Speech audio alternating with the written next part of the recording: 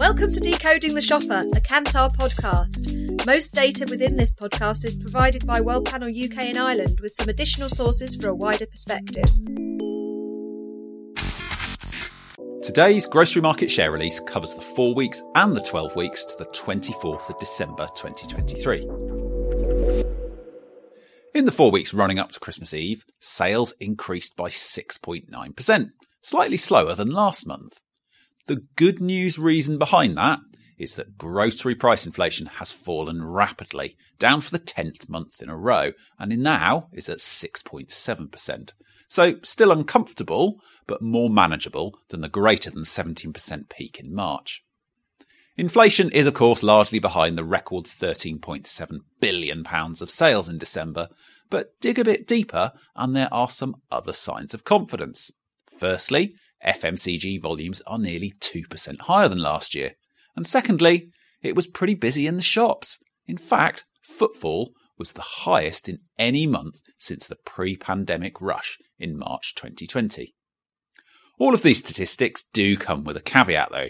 Christmas Day itself fell into the data period last year, but not this year, so there is an extra trading day in 2023, helping push the numbers up a little bit. Inflation might be down, but the average household still spent £28 more in December this year, so unsurprisingly, shoppers have been turning to promotions for a bit of help, with nearly 32% of all spending on some kind of deal, which is the highest since December 2020. Interestingly, this is a trend shared across every single retailer. There really are more offers out there on the shelves. Premium own label ranges, as expected, surged in festive sales, reaching a new record high collectively of nearly 800 million in the 4 weeks. That's 5.7% of total sales, up from under 4% as recently as the autumn. All the signs are that the traditional Christmas dinner was in fashion this year, people choosing to get together with family and friends.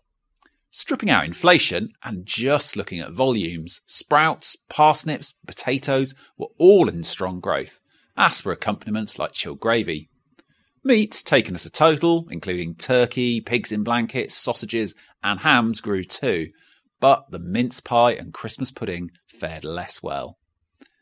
If tastes are changing, it doesn't look like the sweet tooth has gone away though, as shown by sales of fresh cream, no doubt destined for a festive trifle or to go with another dessert. The big retailer question is, of course, who won Christmas? And as every year, it depends on what you mean by to win.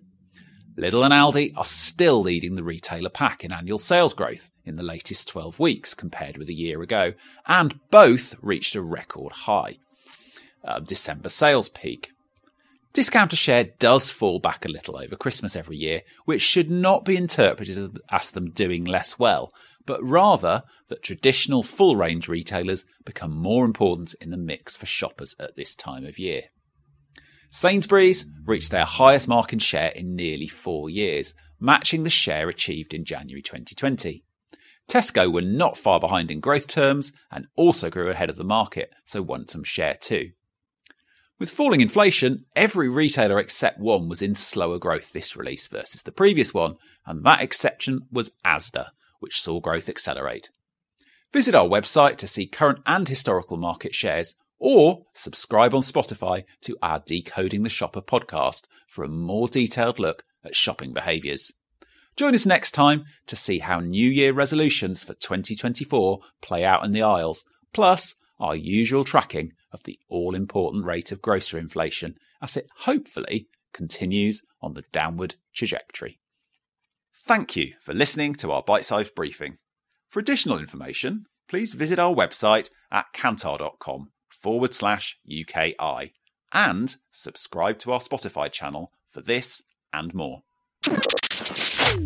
Thank you for listening to Decoding the Shopper, a Kantar podcast. Stay tuned for more episodes and you can get in touch with us through our website kantar.com/UKI.